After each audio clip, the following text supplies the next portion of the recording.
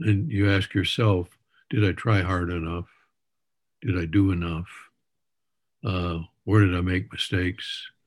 Um, Trying to implant things um, is very, very difficult um, because you have so many skeptics to overcome, and you have to have a great deal of belief in what you're doing to persevere. There are many times in my 87 years when I say, why am I doing this? Am I going to have any success with it? And but I did enough, I think, to make be something to be proud of, and to say, well, we built an infrastructure, and it's been doing the field good. Because think of it, if you go back to when I started thinking about these things, say in the 60s and the 70s, how far business has come with language that we've invented or recognized or endorsed or shown as value. We've come an awful long way. We really have. And we got a ways to go.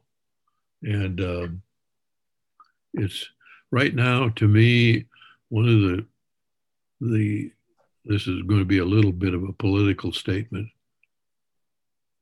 I think we as a country have some very difficult questions to ask ourselves and answer. And I've always thought this, that strategic management has not done enough with public policy. It needs to do more. Um, it needs to let people understand what is capitalism, what is socialism really, and are what are how can we gain progress from understanding those things better and sharing in the problems. I just don't think we as a field are doing what we should do here. Mm. I don't quite know what to do, and I'm a little too old to start, but I really do think that if young people would emphasize some attention paid to these things, it would be good.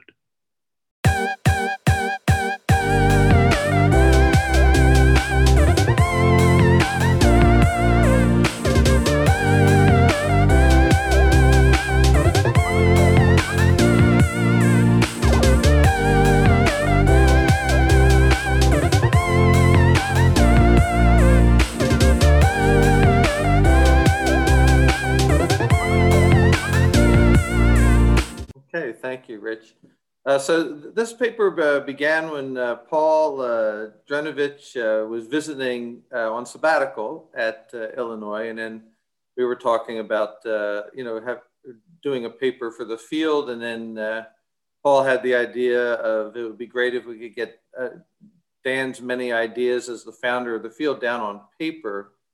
And so we had a couple of meetings at what's called the Beef House. And maybe for students in Champaign who like beef, if you're not aware of it, it's a restaurant about halfway between the University of Illinois and Purdue University. So we would meet halfway and share a couple of meals and talk about the outline of the paper and so forth. And even though with all those conversations, I would say the nice thing about today's initial talk that you now have recorded, Rich, is I appreciate even further now that Dan's career has been one of being an engaged scholar from the very beginning. And so in some sense, the paper and the other interesting thing is Dan didn't intersperse his own personal story into the paper, which he could have easily done so. But I think now that we have the video of Dan and then this paper, I think the connections between his journey path in this paper, I think will be a lot clearer if they're dovetailed together. So I'm trying to get the thing to work here. Page down. There we go. So in this paper, the structure of the paper is to develop and support the idea that there's a substantial research gap which has arisen in the strategy field. So we present a problem for both the relevance and the impact of the strategic management field. Many scholars our concern is many scholars are no longer developing sufficient skills to conduct impactful research, and it's unlikely that we're going to close that gap by pursuing our current portfolio of activities for the typical doctoral student in a program. So we also think that this represents a collective action problem because it's understandable that students are under a lot of pressure to publish, and what's good for perhaps one individual advancing in his or her career is different than the idea of what's going to make, as a system or as a field, what's going to make for a strong diversity of research activities across the field. So we're going to review the scale and scope of the problem and impediments to its resolution, and we'll connect to also the idea of incentivizing scholars to pursue more of the engaged scholarship research that we advocate here. Like-minded folks are Ron J. Galati and Kurana's book on education, I think would resonate with the arguments we have here.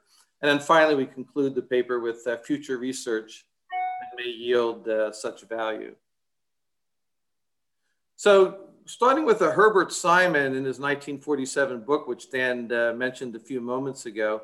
So Simon's argument in administrative behavior, and also, by the way, Dan actually is right. 1945 is the original edition, and then the 1947 was the second printing that had a little bit extra to it. So typically the 47 is the original reference. Then there was the 57 and the 76 edition of the book. But his argument is that the central mission of strategic management is to advance in analytical rigor and to enlighten for practical relevance. So the goals then are refining existing and developing new theories that are scientifically rigorous and practically relevant.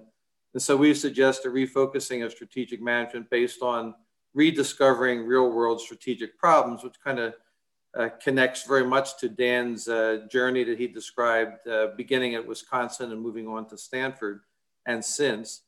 Denise Rousseau was a assistant professor at Carnegie when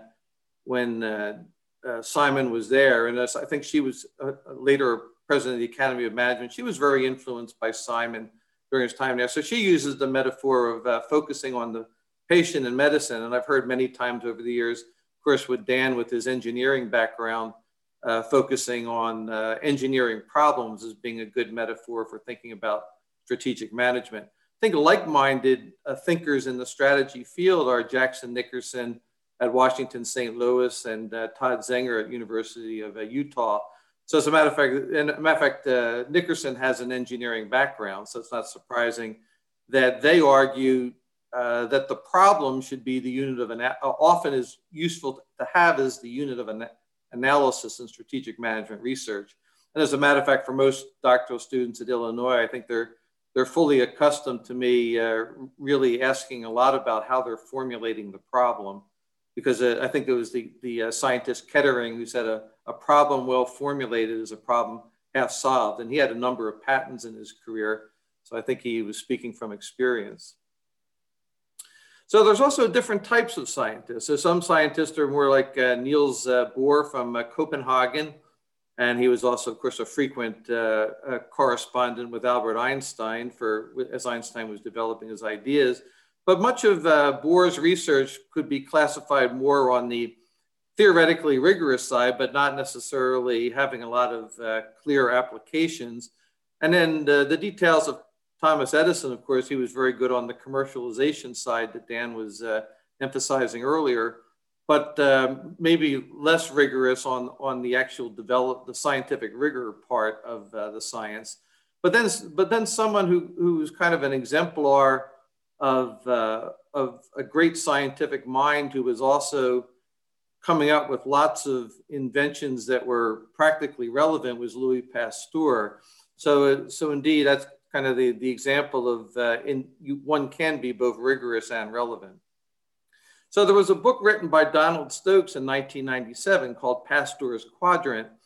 And in it, he actually talks about the description of science by many that you have the basic scientists, and then they throw the science over the wall, and then the scientists then make it practical on the other side. Is a very false narrative of the actual scientific process. And his argument is that much of fundamental science comes more from the Pasteur path. That is, Louis Pasteur focused on a lot of real world problems, and then he used his scientific mind to try to address those problems. So in that sense, the awareness of practical problems actually facilitates theory development. And that's kind of the argument that Paul, Dan, and I have in our paper here. So achieve Pasteur's quadrant, we encourage scholars to return to participative form of research, such as Dan's, talking to Hewlett and Packard would be an example of that in their office and learning from them and so forth. So you obtain the advice and perspectives of key stakeholders, researchers, users, clients, practitioners, sponsors. This is what Andy Vandeman calls engaged scholarship. The other observation I will make is I don't think engaged scholarship is the dominant thinking at many of our elite schools. I don't think it's the dominant view at University of Chicago. It's not the dominant view at Columbia. Several of the elite schools, it is the dominant view, I would say, at Harvard and Wharton, but I would say those are the exceptions in terms of the elite schools. But the other observation I have is while many in the field may not necessarily follow the engaged scholarship approach, I find it very instructive that if one were to look at most of the presidents of the Academy of Management, they are engaged scholars. So the Andy Vandevins, going across the line here, Gene Bartunek, Don Hambrick, Ann Huff, my former colleague at Illinois, Dwayne Ireland, Denise Rousseau. So I think many of those who emerge as the best and the brightest of the management field actually took the engaged scholarship path. So it's kind of, to my mind, it's the road less traveled, but it's actually the one that is often not for everyone, right? So for some people, it might do very well being a scientist with mathematical models and specialize in that, and there's room for that in the field too, as a pluralistic field. But we need a certain number of critical mass of people that are in the engaged scholarship category. That's really the glue of the strategic management field. So as our focus is a problem of the theory-practice gap, there can be three different ways of describing this gap. The first way is to say, oh, it's a knowledge transfer problem. You have great ideas and we need to transfer them to the managers. But a second way to think about the problem is that science and practice are actually distinct forms of knowledge, and it's not simply a transfer problem. And then the third, which is the one we really emphasize mostly in the paper, is that we see it as primarily a knowledge production problem. And we'll get to those details in a moment. So the knowledge transfer problem is actually the most common way it's described in the literature. It's the problem of academics may at times indeed have very good ideas, but they have trouble describing it and translating it so that it can be diffused into practice. And so this framing of the problem, we argue in our paper, actually greatly underestimates the challenges of the theory-practice gap. So to kind of give us some hints of a second way to think about the problem, there's a wonderful book by a scientist, Michael Polanyi, who wrote a book with a very interesting title. The title is Personal Knowledge, which is kind of an unusual combination of words because most of the time scientists think about replication and it's really social knowledge. It's not personal knowledge. But Michael Polanyi in his book actually argued that a lot of the discoveries of a scientist actually come about through the experience and the tacitness of knowledge. And tacitness meaning we know more than we can tell. Or there was a famous paper in the Harvard Business Review in the 1960s called wisdom can't be told. So it's that type of idea. C.S. Lewis, of course, was a very profound thinker, and not only was a great discussions of theology and philosophy, but also wrote wonderful children's books like the Narnia series. And his comment that I remember reading one time that always stayed with me is C.S. Lewis commented that a true analysis of comedy may not itself be funny. So that the analysis of something is not the experience of something. So that one can be a brilliant comedian, but have no philosophy to be able to pass on to someone else. And secondly, you could have someone who writes a thesis in comedy who couldn't tell a joke to save his or her life. But having said all that, we mentioned earlier when this all started, someone mentioned Johnny Carson, and maybe Rich is the Johnny Carson. Well, back in the day, Johnny Carson, on occasion on his show, would talk about the philosophy of comedy. So he was both good at practice, but he also thought very deeply about I would say a more contemporary is Seinfeld. So you can actually go on YouTube and look at Seinfeld videos where he actually talks very thoughtfully about the philosophy of comedy. So the argument that we have is that while they are different types of knowledge, it's quite possible that the know why and the know how can be complementary for having more impactful knowledge. So the exhortations then for academics to put theories into practice are misdirected because they assume knowledge of theory and practice and entail a literal transfer or translation. But we take a more pluralistic view that they are different types of knowledge, but they can be complementary. Probably one of the more effective scholars to do that was a scholar by the name of Nanaka, who wrote The Knowledge Creating Company.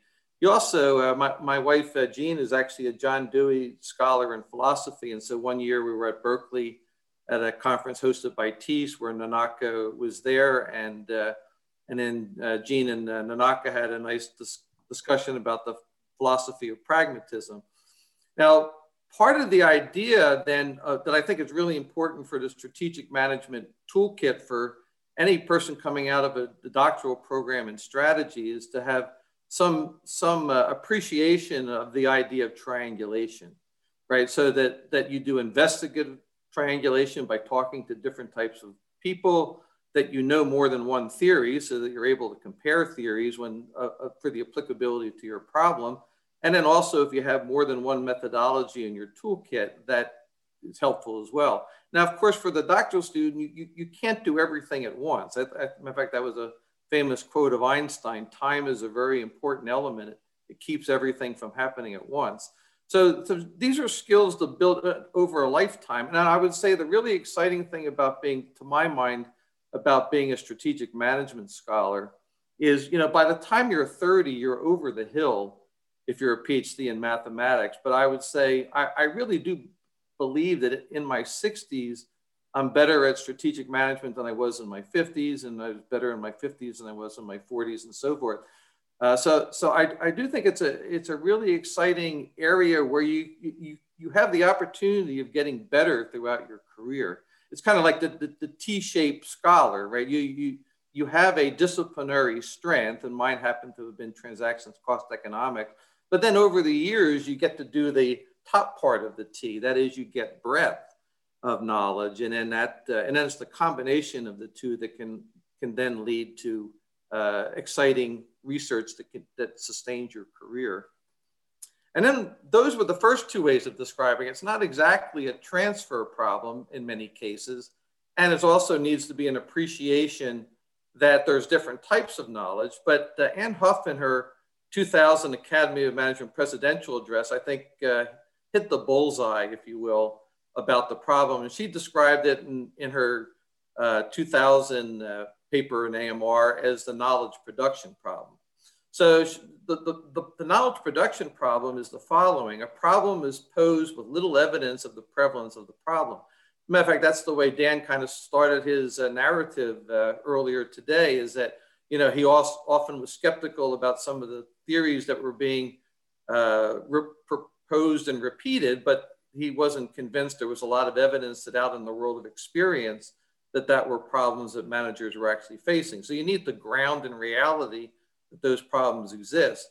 And then a second problem is that you just have a single theoretical model that you don't have anything to compare to. So to, TCE, there is comparative analysis, and there also needs to be a comparative analysis across theories to see what is useful for the problem at hand.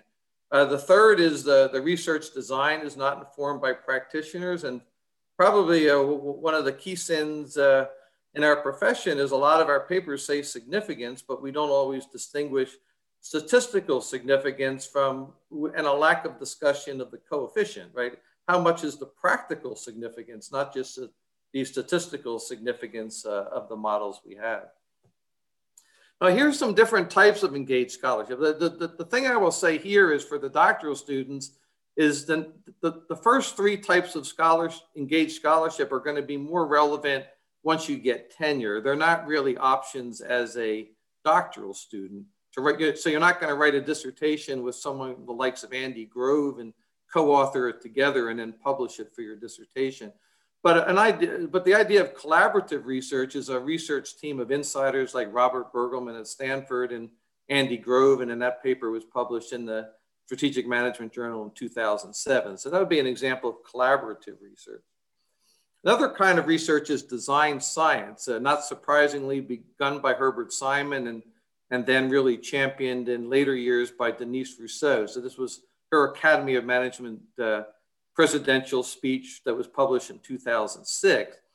And what design science means is typical science is you would collect data on all of the, let's say, bridges that have ever been built, and then you would provide a systematic review or a meta-analysis of all that's come before.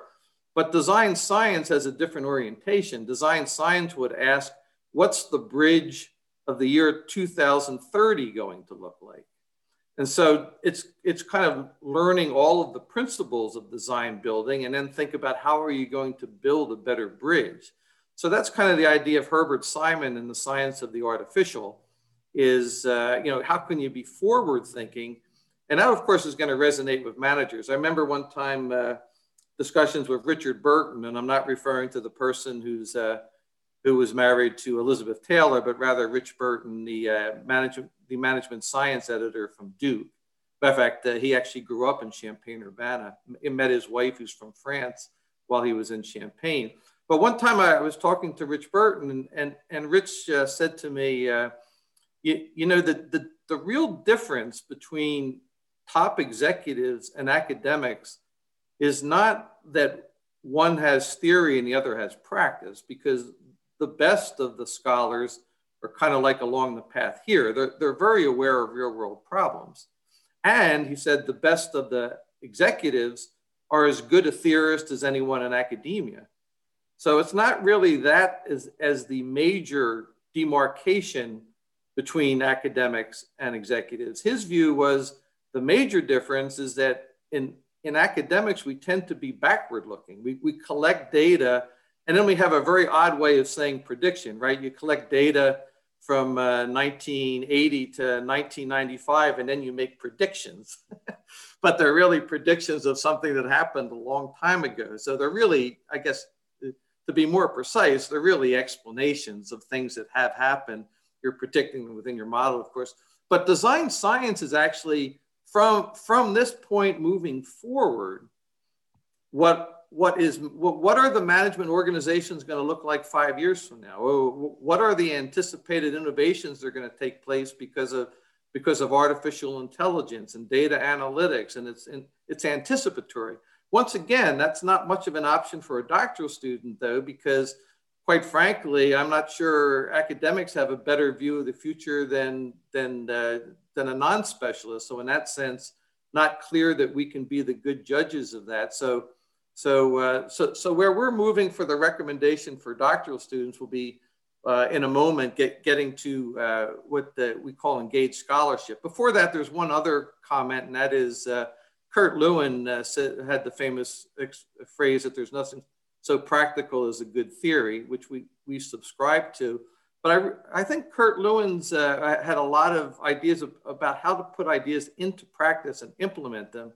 And currently I'm writing a book on public versus private prisons, and I'm reading about a book on prisons today. Some of them are written by famous wardens like at Joliet or Statesville in Illinois. Sometimes they're by prisoners, sometimes they're by guards, sometimes they're by politicians. And the thing that strikes me the most about this research of management, matter of fact, I can't think of a more important context where the work of Barnard, Selznick, and other is applicable than the need for, I think the primary need in prisons is for better management. But the appreciation I have from reading all these books is that it's really hard to not have unintended consequences. So you can bring in a few counseling psychologists to the prison, and then all of a sudden they get co-opted by the prisoners, and then the prisoners are asking the warden to do certain things, and then that disrupts the influence of the guards, who then have less power than ever, and that leads to more disruptions, and that leads to more violence, and that leads to more lockdowns. And so at the end of the year, you actually have less rehabilitative services than you had at the beginning of the year when you made these what seemed like small incremental changes. So having said all that, in reading in great detail in all these different books, I really appreciate this comment from Kurt Lewin. I think it's really profound. So let's think about this quote, which I really think is a lifetime of experiences in this quote that he writes. If you want truly to understand something, try to change it. So in order to make things better, you're going to have to change it. But I think it's really helpful to think about strategic management in the idea of experimentation in complex systems. And when you try to make changes, you are going to have a lot of surprises along the way. But I would say the good news is that over time, there is something called learning, right? So there is the detection and correction of error. So then over time, as you experiment, you can come up with making changes that can be for the good. But it's kind of naive to think that you can just walk into a system and necessarily change things for the better right away.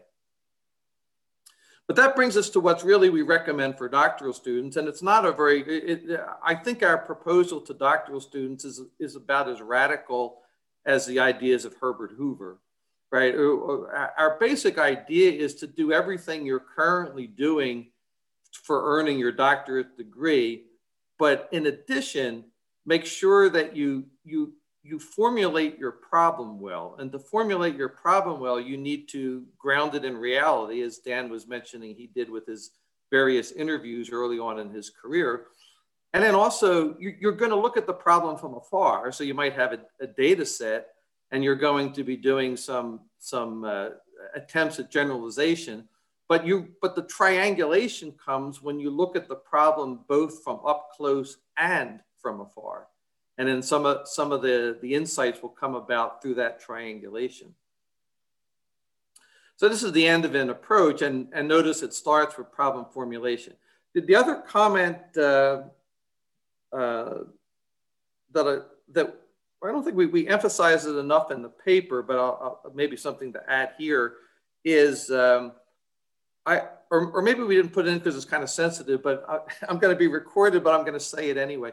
I think most academics are not very good at problem formulation. I'll start out by saying that. But I'm not sure I'm that great at problem formulation. I'll tell you a person who is good at problem formulation, Kathy Eisenhart. I'll tell you another person who's really great at problem formulation, and that's her student, Melissa Grabner, who's at Illinois. So a lot of times I often do not speak first because I want to hear Melissa's formulation of the problem. And then all of a sudden, everything gets a lot easier for me because she's so good at formulating the problem. So here's what happens to sometimes the dark area of the third year in your PhD program. Your first 2 years in the program, you're given lots of theories. You're given research design. You may even get to the part where you have some practical relevance if you're lucky in your training. But then the third year, the doctoral student is then told, okay, now pick your problem and do your dissertation.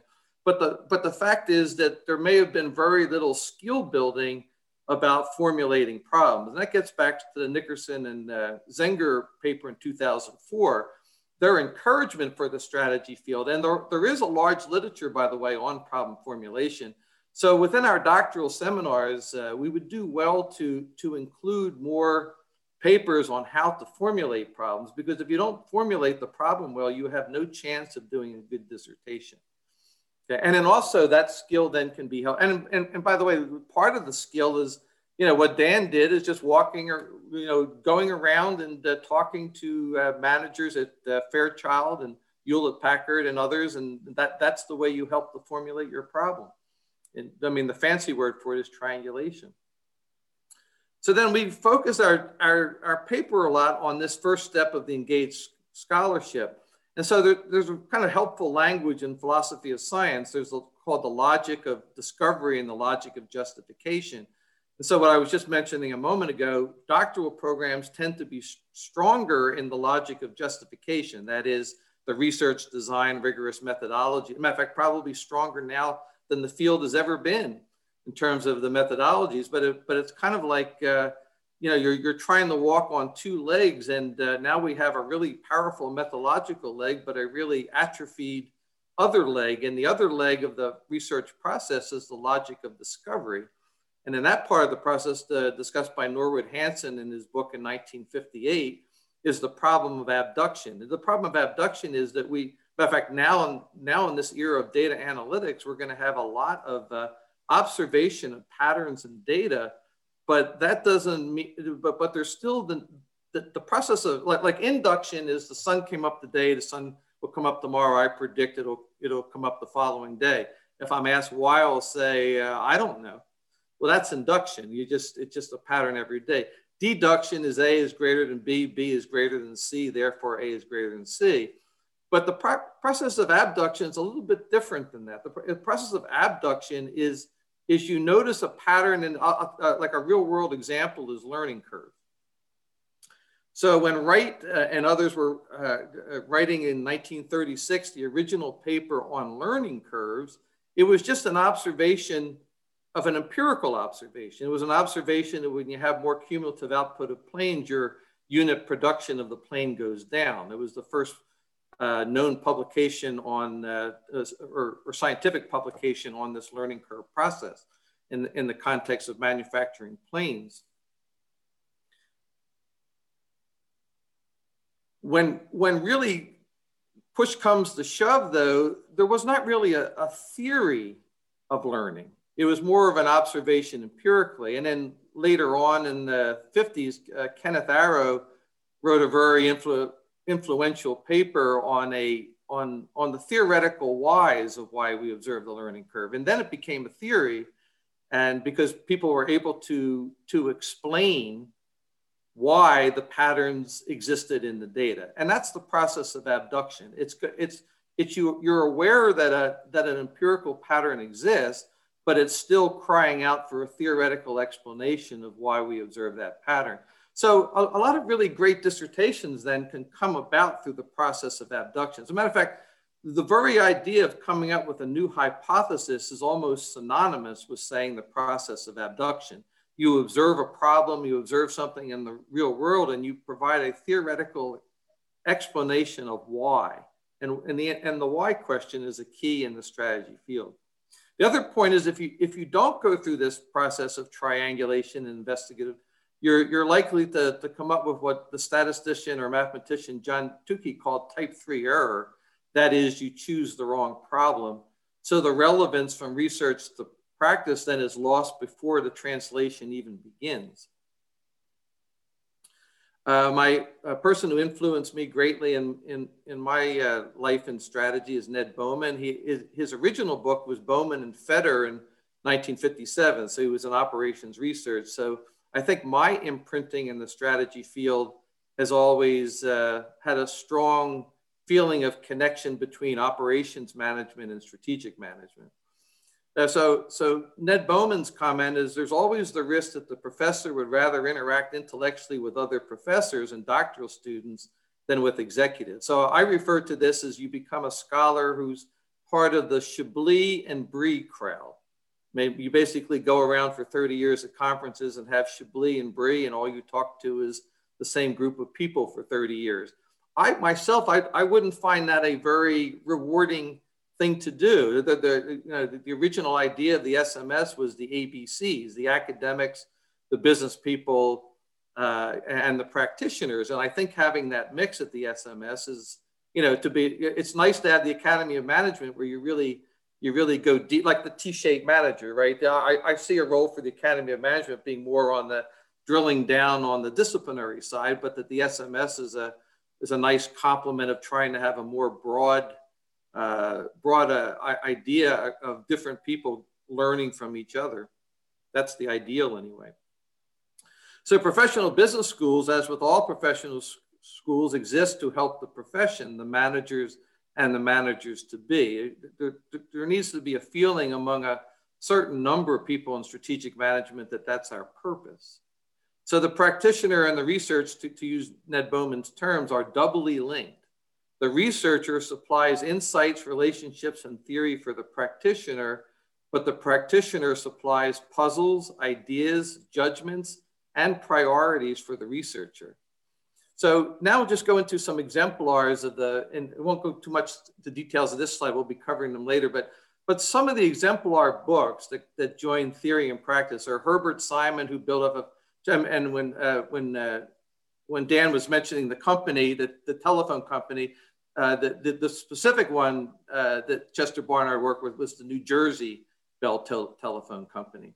And so Herbert, as a matter of fact, Chester Barnard wrote the foreword to the Herbert Simon original book on administrative behavior. And Chester Barnard said from all his years of experience, the Simon book resonates with him as a practitioner. So here's Herbert Simon, who's on his way to being a fundamental theorist and going on to win a Nobel Prize in economics years later. And yet we can see that a lot of his foundational knowledge was highly connected and resonated with practitioners. Syrett and March's book, The Behavioral Theory of the Firm. Edith Penrose spent the summer of 1954 at the Hercules Powder Company. She spent 6 weeks there. She really learned the process of diversification during those 6 weeks. And even though her book in 1959 is written deductively, the argument is that it was essentially an abductive book. That is, she saw the patterns of diversification in the phenomenon, in the data, both up close through her 6 weeks at the Hercules Powder Company, and then from afar by looking at various economic studies and management studies on diversification at the more aggregate level. And that then led to her 1959 book. So she provides theories to explain the patterns in the data that she sees from experience. Alfred Chandler, of course, had studies of major companies. He actually studied 70 companies, but the 4 companies in particular that he wrote great details on was DuPont. And by the way, the D in Alfred D. Chandler stands for DuPont. So he was part of the DuPont family. So some of the tremendous records that he had for that particular chapter of his book, he got from the attic of one of his relatives. All the materials were up in the attic of the home. He also did General Motors, Standard Oil, and Sears, which was a little bit later doing the multi-divisional. And then another example is Oliver Williamson was at the antitrust division in the late 1960s, and he was there with Richard Posner, and they were doing the Schwinn bicycle case. And Posner wrote the opinion that it was monopoly power by Schwinn bicycle, and Williamson wrote to Posner that he didn't think that's what was going on at all, but that the brief had pretty much been written at that point, and that's the way the case was written up and prosecuted for the Schwinn case. But the dissatisfaction that Williamson had when he returned to Penn in the late 60s and early 70s led to him developing, because he knew from practice that the current theories that existed on vertical integration were not relevant for the problems he was encountering. I suspect today for young scholars, and I'm not going to be capable of doing this because I'm too set in my lack of technological knowledge makes it impossible for me to do this. But But for those who are writing about platforms and about, I still think there's a lot written about platforms, but there's not very much theory about platforms. And there's a lot of technology stuff out there that are crying for abductive reasoning. So for people to provide the know why, not just collect the data and rush to publish something without really providing something fundamental. So that's what Williamson did here. He knew the problem. He knew the current theory was not relevant, that there was going to be a need for a new paradigm or way of thinking. And then that he developed his, probably his most path-breaking paper was his Academy of, or his American Economic Review paper in 1971, which was kind of a breakthrough of a new, and as a matter of fact, in an interview he did in 1990, Williamson commented that he really thought he was the first human being to ever really understand vertical integration. So it can be very satisfying to think of a new problem and really feel that you make a breakthrough in understanding why that pattern exists.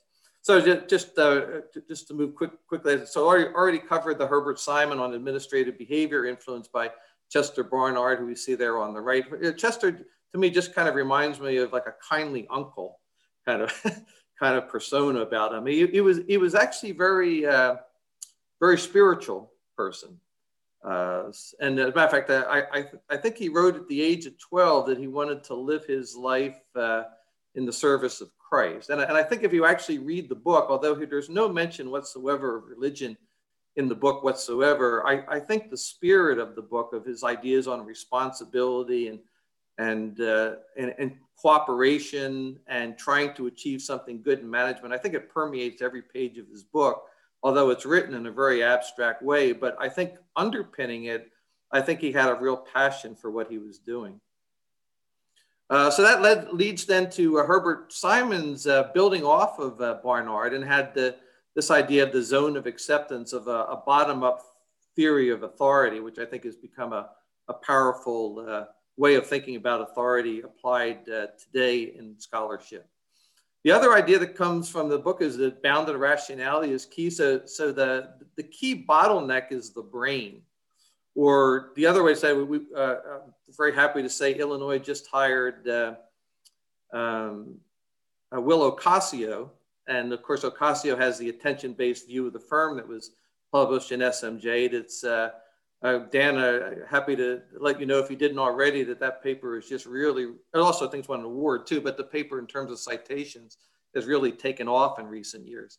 So Ocasio builds from Herbert Simon's idea that attention is the chief bottleneck in organizational activity, and that bottleneck becomes narrower and narrower as we move to the tops of the organization. So it's literally possible for the tops of organizations to be living in a fantasy world of their own echo chamber if they're not grounded in the reality back with what's going on among the workers in their organization.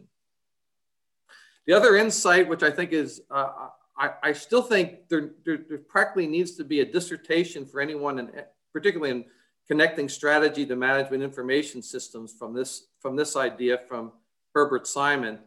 And by the way, the other thing to notice is Herbert Simon is really strong with metaphors, and the metaphors help him to communicate the key ideas he wants to. So in this particular, and the metaphors are interspersed in almost every paper Simon writes, which I think is part of why he was so impactful. So his memorable comment is, a rabbit-rich world is a lettuce-poor world, and vice versa. Similarly, in an information-rich world, an abundance of information means a dearth of something else, a scarcity of whatever information consumes.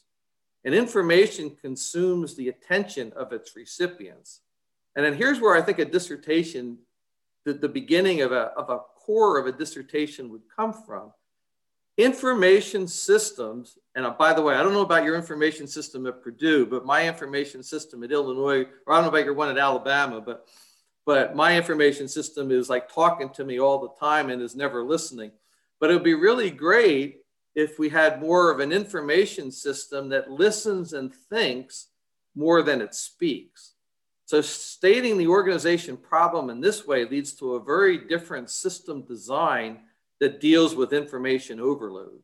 And it's really, to me kind of surprising that in our strategy field, we spend, and I do think opportunism is an important problem, and safeguarding opportunism is clearly an important role for, matter of fact, we're talking about safeguarding in prisons, it's absolutely essential.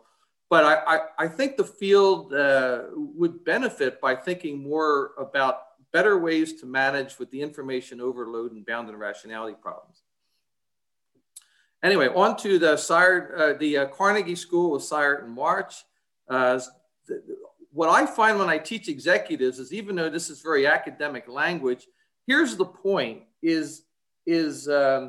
what we need to appreciate about categories is that, I'll backtrack a little bit. There was an assistant professor about 10 years ago who came to Illinois, and he gave his categorization scheme first.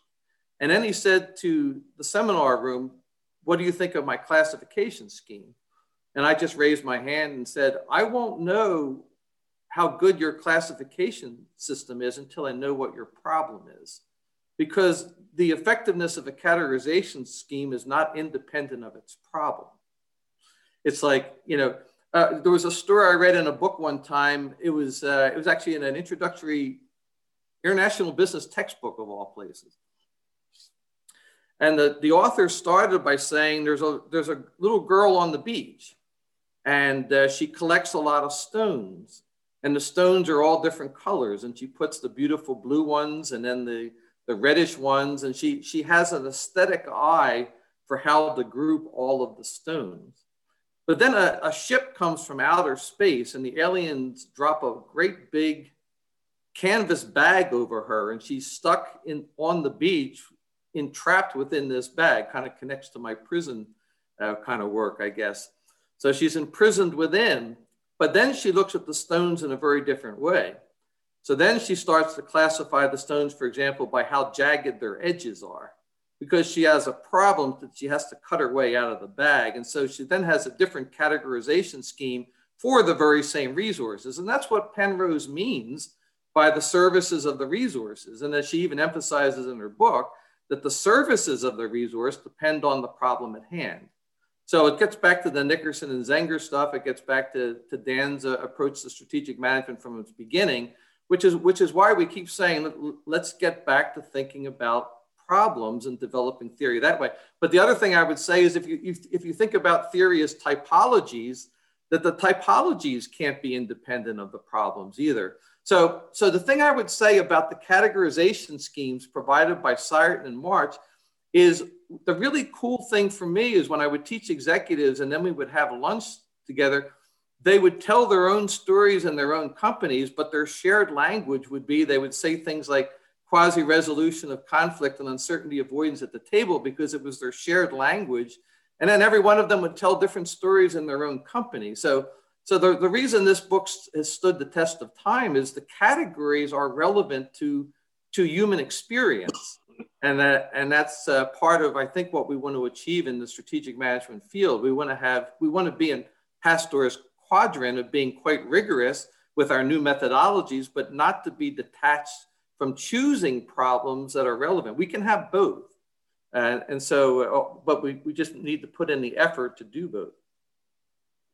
And then that kind of led the Seiert and March, and I think stakeholder theory, and that's a picture of the Carnegie School there, that the stakeholder view of the firm is really taking hold in a way in the last few years. And by the way, that kind of view of management is, I think what was really detached in research in the 1990s, we were having a tremendous amount of studies about stock price in our research, but yet when we all go into the classroom, we all teach strategy about how is our customers going to react? How is it going to affect the suppliers?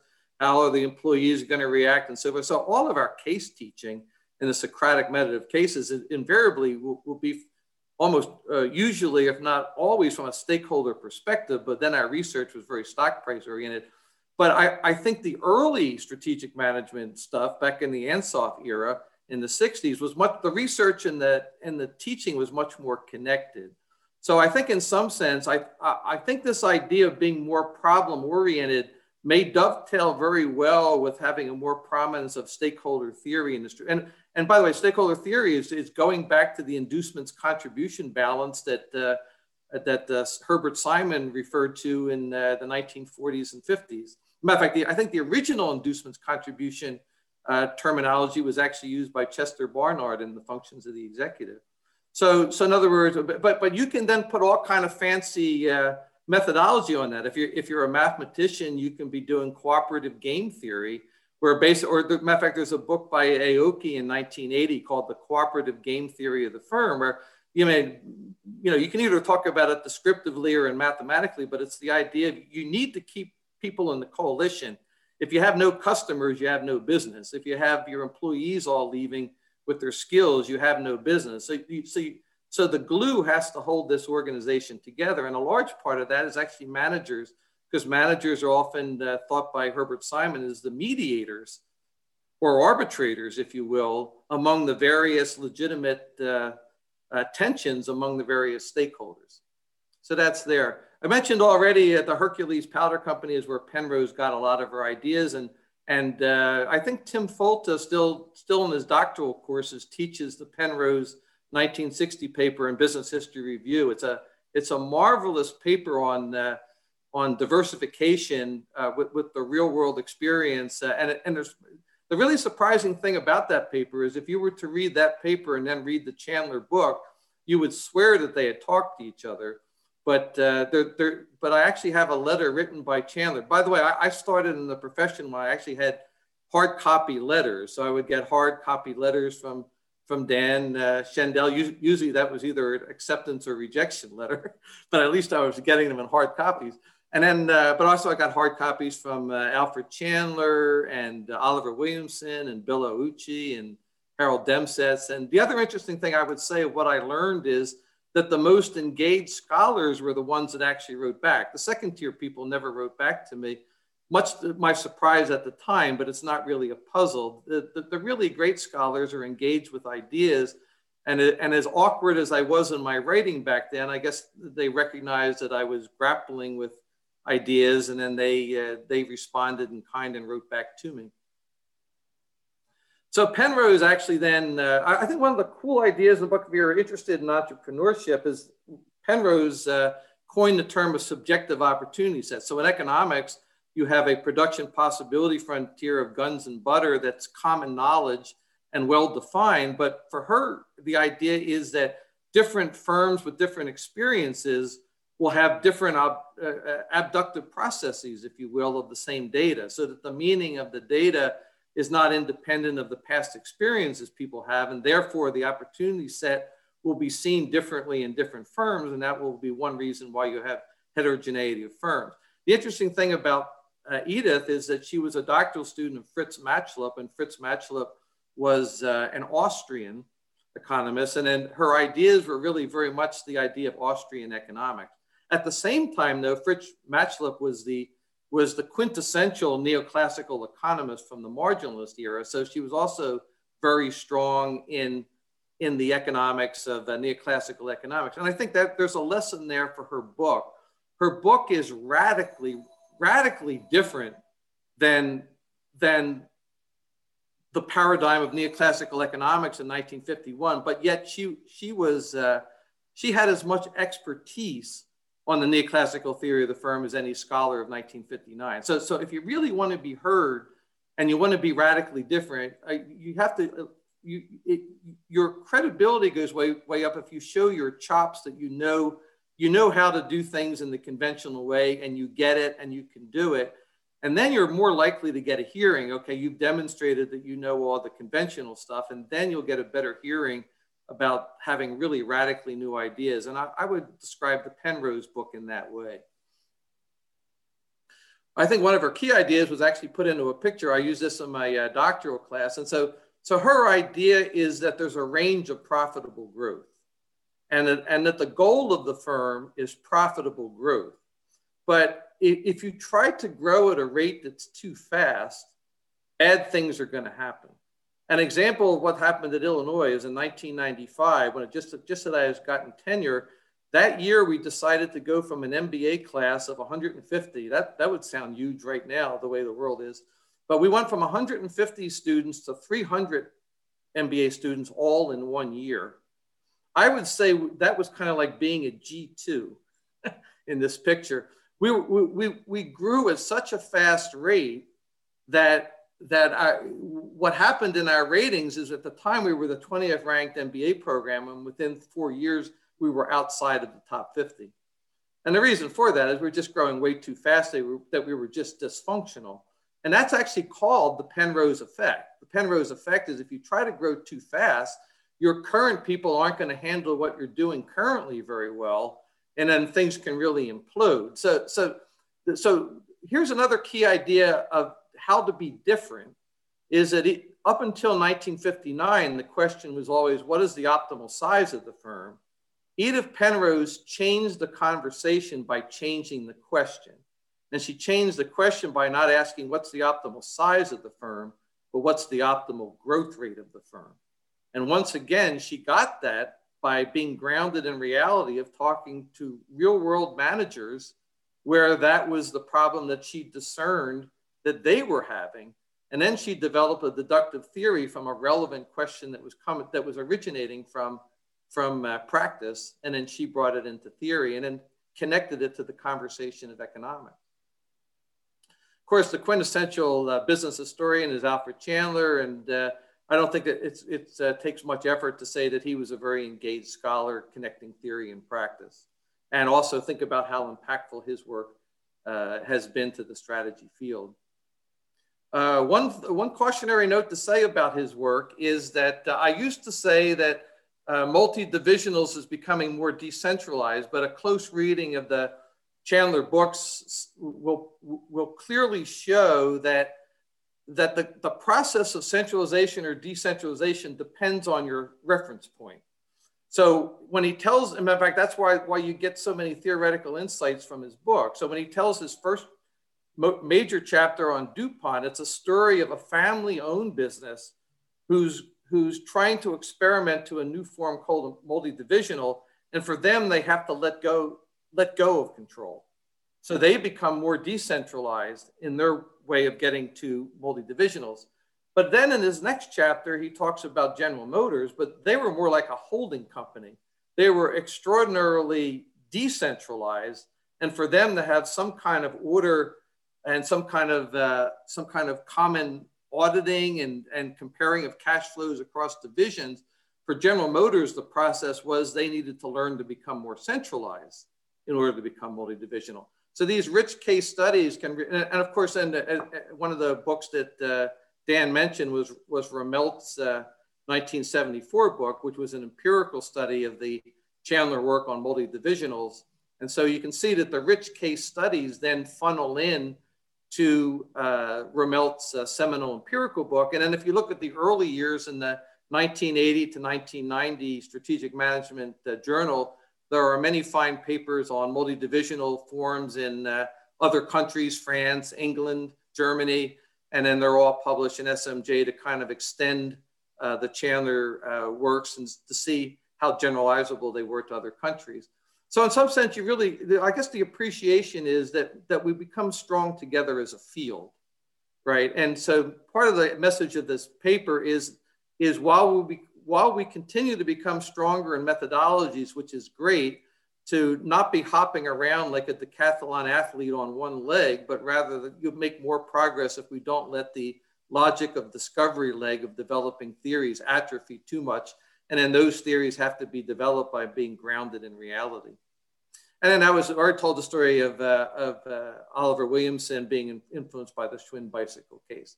Of course, these practical problems then can be the what makes a Nobel Prize winning theory. So that canonical problem, to use Williamson's language of what determines the boundaries of the firm, then led him to think about all types of market frictions and problems that can occur.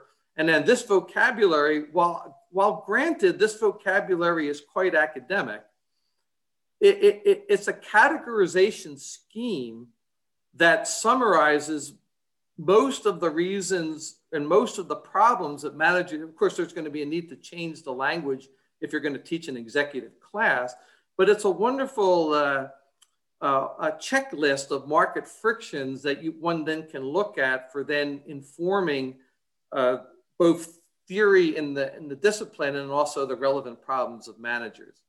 So it really provides it, and also turned out to be so applicable to capital markets, labor markets, value chain, and so intermediate product markets and so forth. And then also, of course, a major impact for international business. I mean, a tremendous number. Yeah, go ahead. Okay, of JIB studies. I'll skip over that without enough time. So the major point that we're making in the paper, though, is our paper, though, reminds me a little bit of something I just read yesterday. And what I just read yesterday, I was reading on the work of Jack Muth. And the comment was that Jack Muth's idea of rational expectations was written, and then he presented it at many universities. And it turned out that it was just a radical change, both in terms of how macroeconomics is taught and also radical changes in how econometrics is done. So both on a theory level and an empirical level, everything in research had to change in the field of economics because of Jack Muth's idea. But the comment that Robert Lucas, another Nobel Prize winner, had about his paper is Jack went out to the market and presented his work, and everyone patted him on the head and said, "That's really interesting." And then they went back to doing everything just exactly as they did before. And it took a couple decades before his idea really became appreciated by Sargent and Wallace and Sargent and others. And then the radical implications of his idea came later. In some ways, when I presented, not that our paper is anywhere near a contribution of Jack Muth, but the similarity is the following. When I presented this, I don't know about Paul's experiences, but I presented that I really think when presenting to the elite schools, I'm really suggesting a radically different approach for most scholars within a business school than is done within the elite schools. And when I present it, I'm really expecting a fight. And usually what I get is a pat on the head saying, "That's interesting." I don't think they have any plan to change anything soon. But I think that if people really understand the paper, we're really challenging the fundamental way that business schools are designed, right? And so at the very least, I wish some people would be more pissed off with us because then at least it would be that they processed the paper and that they were really challenging the status quo, because that's exactly what our paper is doing. And that's kind of then a segue to the last, and then what Paul's going to discuss is, that what the concept that Williamson had is remediableness. You can't just talk about problems that can't be fixed. You have to talk about problems where there's some remediable solutions. And so that'll be a set for Paul. Then we'll discuss maybe some practical things we could do as at least humble steps towards being more engaged scholars, which is what the idea of this paper is for the strategic management field. And the last thing I'll say before I sign off is I'm really super happy that this paper is published, because for many, many, many years, I heard a lot of great ideas from Dan at our dinner conversations and elsewhere, and they were never down on paper. And I'm really glad for posterity that this paper is there and that these videos are here, because I think they're kind of really legacies for the strategic management field to be a guide in the years ahead. And then this is kind of the spirit of our paper, said by the great statistician John Tukey. Far better an approximate answer to the right question, which is often vague, than the exact answer to the wrong question, which can always be made precise. So to put it in modern terms, the exercise is not always to pick the question where you can then have the diff and the instrumental variable. So the strategic management field needs to develop by, like Connie Helfat often says, it's about asking important questions. And that's the legacy of the field. And if we just become better and better at econometric identification, we might as well just become labor economists, because they're the gold standard at that. So if we really want to know our identity and our contribution, it's thinking about strategic management problems. Okay, and now that I've done the easy part, Paul will try to provide some remedies, which I still think is the hardest part of the paper. Thank you, Joe. Appreciate it. And Rich, I'll try to keep this quick, and I guess Joe can follow along. We'll leave the slide deck up to keep things moving smoothly. We'll do. On that, so that'll make a smooth transition here.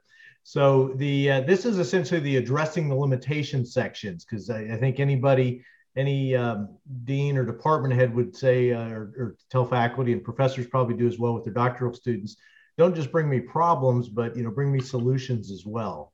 So we can't just have a paper that's just talking about the issues and the challenges and the problems within the field, but we also wanted to pose some solutions, and we've posed the solutions, but there's always limitations. As Joe said, we kind of get the pat on the back when we present this. He's presented it a number of times, and I've presented it a few times already. And you don't really get the pushback as much. You thought that everybody tends to nod and agree with it, but doesn't get back. And a lot of this reason is because of the kind of these impediments, and there's a variety of impediments to implementing the kind of the solutions we're suggesting for bridging this theory practice gap and kind of returning strategic management to a better path, or maybe back to its original path. And these are on both the practice side and the research side. In terms of the practice side, we've had an emergence of kind of a different role of academics and consultants, which has come about over the past several decades, which we talk about in detail in the paper. But with the large consulting firms, the McKinseys, the Booz Allen Hamiltons, the Bains, the Boston Consulting Groups, and the lot, essentially emerging and taking over the role that the academics used to play, perhaps 80, 100 years ago, but throughout the 20s, 30s, 40s, 50s, and 60s, and the consultants now provide the labor and the solutions, and not from a public good perspective, but to monetize the knowledge and the frameworks and things to practice. And this has kind of cut academics off from the puzzles that are going on in practice. And so one of the solutions is one of the issues we raise is to acknowledge that and pose a number of solutions on the research side as to how we can kind of regain access through engaging with both consultants and practice people, essentially the B's and the C's, the business practitioners and the consultants, which are kind of a diminishing and dwindling group of the conferences and our professional societies and stuff, which we're trying to re-engage. And that's one of the solutions we talk about. And so there's essentially, this is the cause of academics in a lot of cases being cut off from the knowledge coming from practice that's arisen over the last several decades. On the research side issues, we have them both kind of internally and externally. Internally, there's a number of impediments and challenges to the incentives we have with doctoral training, with recruiting faculty, how faculty are incentivized, the faculty promotion and tenure processes within business schools. And then on the on the kind of the external side of the research side, dealing with academic journals, societies, accreditation organizations, but the incentives are not aligned with, of course, with journals, with professional societies, and with accreditation organizations. So how do we improve PhD programs? And how do we do this? And I've just, a number of my students are on here. We just finished teaching a strategy seminar in the spring semester here at Alabama and tried to bring these things in. But how do we bring in more of these puzzles from the outside? How do we bring in methods? And some of the challenge we see is that most PhD programs, with few exceptions, are publication focused and train PhD programs to fill gaps. And so what we call kind of non-value adding gap filling research and using existing theory, using single research methodology, single theories. And these are done for a number of reasons. One, for a variety of things, we're trying to get students need to publish in order to place. Students need to, young academics need to publish in order to make tenure, of course, which we'll get into a little bit later here on the slides. But also that the easiest path is the path of least resistance, which is what we often teach in PhD programs, to try not to have too many theories or too much going on in a paper. Don't bring everything but the kitchen sink into your paper in a seminar, or coming out of a seminar into a dissertation. You're involving too many reviewers, too many topics, too many different confusing, too many loose threads that are hard to tie up, and it's a very difficult path to publish if we're going that route. So, and unfortunately, we're limiting doctoral students and causing this problem in academics by teaching doctoral students to pursue small gap problems existing in current conversations in the literature, and focused on problems coming out of the academic journals and the recent conversations they're having, which are not connected in the least bit from practice problems. So we have this knowledge production problem here that we're not even beginning with the practice of knowledge, as Joe was talking about earlier, solving practical problems. And then, of course, we're suggesting limiting to single theory, single methods. And a lot of the training is then driven by theory, by methods, rather than phenomenon driven and problem solving or problem driven training. We try to address some of that by focusing more on real world problems and practically relevant problems, and getting around addressing the knowledge production problem for PhD students. But the methods are also an issue as Joe was mentioning earlier.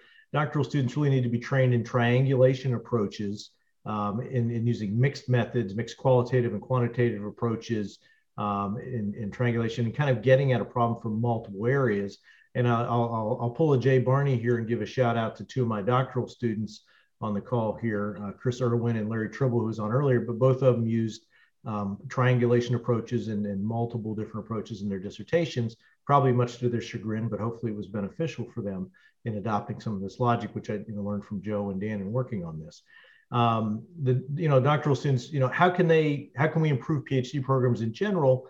Leverage executive education. Can we get doctoral students into executive education? Can we leverage executives? Can we bring practitioners and consultants into the classroom, into the PhD programs? Can we get problems and puzzles within that? We make suggestions in the paper, detailed suggestions in the paper, bringing in consultants, partners from a local consulting firm or their local office into the seminar or the workshop, recruiting faculty members that are connected to real world problems, and extending, and how do we extend such real world problem formulation approaches into the PhD program? One thing that we've done successfully, and I'd advocate that we probably started at Purdue a long time ago, is to, and I've continued at Alabama, but get the students out into the field, get them talking to managers, get them on projects, even at the undergraduate, graduate level, and doctoral students who are teaching, get them involved in that. It's much more work on the teaching side of things, but if you're involving student teams solving real problems for real businesses in the community, not only as a service learning opportunity and helping the local business community and giving students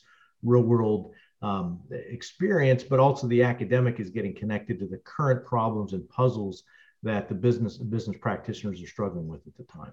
So how do we deal with this? These are all nice things to talk about, but unfortunately, none of them are going to necessarily get a student hired at this point in time in a good academic institution, or get a junior faculty member promoted and tenured. So some of the changes we need are around those areas, and some of this may be wishful thinking, but we brought them into the paper anyway, for posing the problems. We wanted to raise the issues and make suggestions as to how things could be approved, and knowing this would take time to address.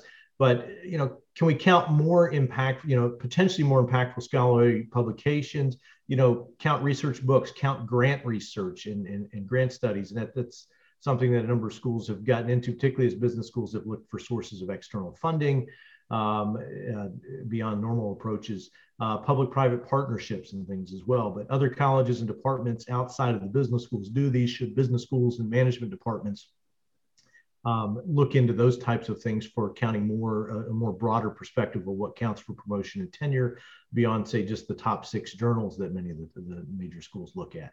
Incentivize more collaboration, funding opportunities, research interaction, public-private collaboration, for sure, bringing in money from the outside, and also access to the problems, which is a nice opportunity.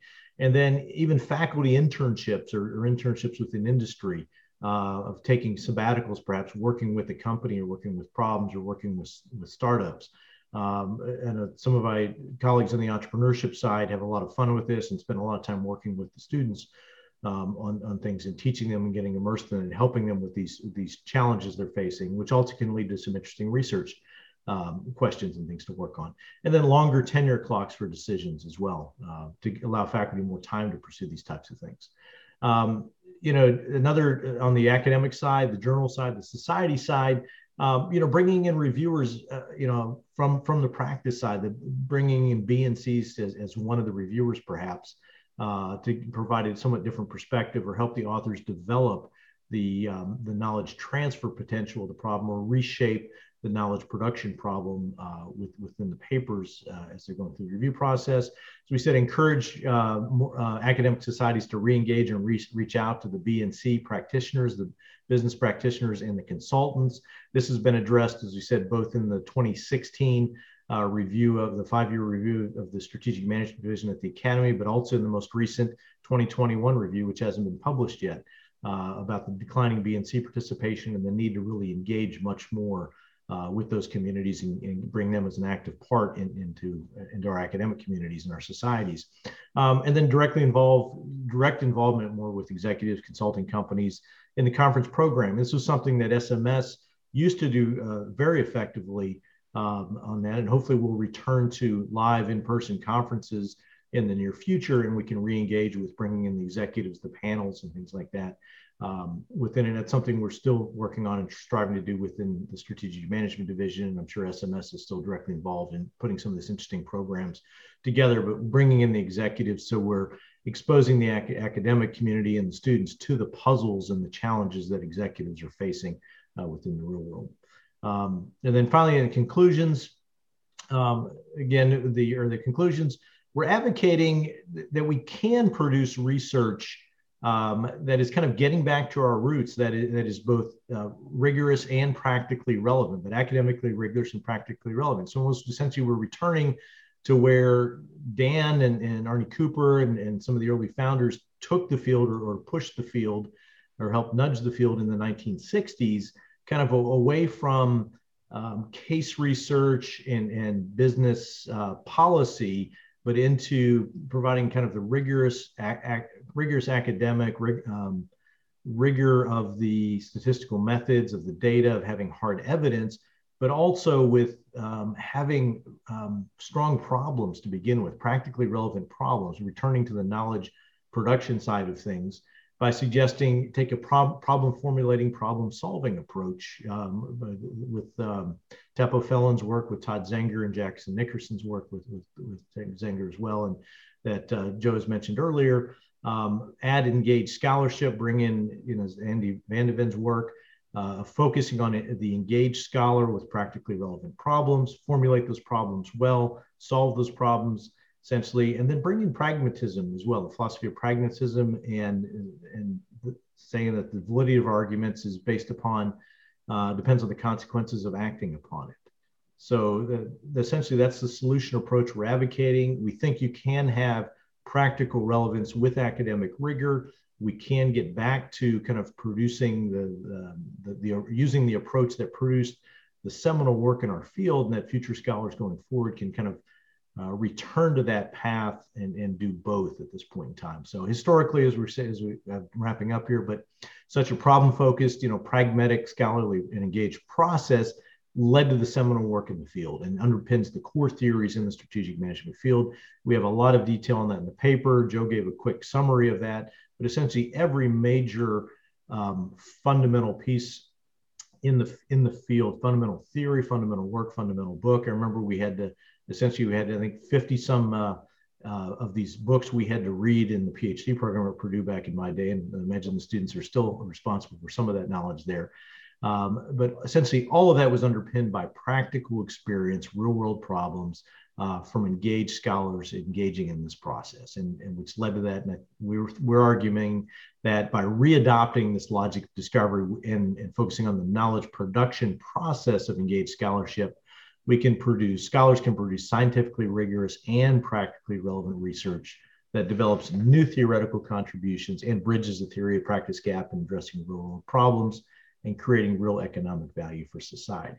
So it's not an either or case, but we could bring everything together within that. So, and Joe, I'm going to throw the ball back into your court to kind of let you wrap up with our final observation here. Okay, thank you. And I'll throw it back to you for the final slide. Okay. So our argument is that in the paper we talk a lot about methodologies, but the key idea for the development of the field is, which I wrote a very long time ago. Matter of fact, I think the first time Schendel ever met me was at a conference in 1989, May of 1989. It was with Gary Willard and how it was hosted by Howard Thomas. And that was the first time my talk was on good science is good conversation. And I remember Gary Willard coming up to me afterwards and saying he thought that good management in companies was good conversation too, which was really funny because Dan, you then walked up to me about 2 minutes later and said, what do you think the practical relevance of this is for managers? And so I just repeated what Gary Willard just said to me a minute earlier, or else I might not have had that ready answer for you right at that moment. But anyway, so the idea of good conversation actually comes from the works of McCluskey in economics, but he draws from a pragmatic philosopher by the name of Jürgen Habermas. And Habermas uses some fancier language, but it's the idea of communicative action. Indeed, the speech act, that meaning comes about through action, but speaking is actually considered to be part of action. And words can matter quite a bit when you're a leader. About using the right word or the wrong word can have a profound difference. The other connection is one of attitude. So, and maybe the other thing to say is these ideas are more relevant than ever.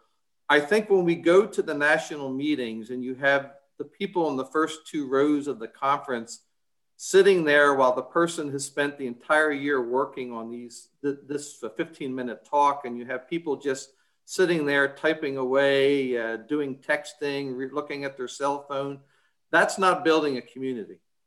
So in the long run, all of these things will not matter if we do not have a community that has ethical rules. And the other thing to add about attitude is, I like Van de Ven's comment on page 6 of his book.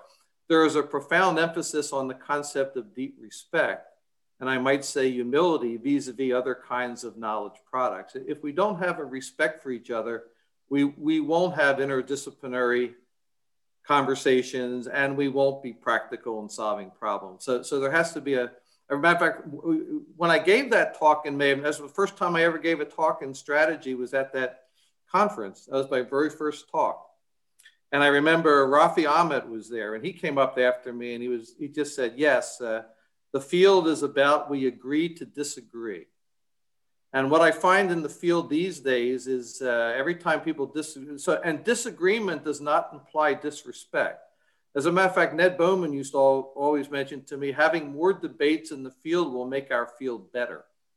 So having a recognition that conversation and debates are really important for our field. So Habermas had more fancy language in this. This is actually the McCluskey down-to-earth interpretation of Habermas. So Habermas's basic view in his book is don't lie, give attention, don't sneer. There's a lot of sneering in academia, by the way. Cooperate, don't shout, let other people talk, be open-minded. I think that was a key. I think the proof is in the pudding of the Strategic Management Journal. If you look at the journal, it has citations from more journals.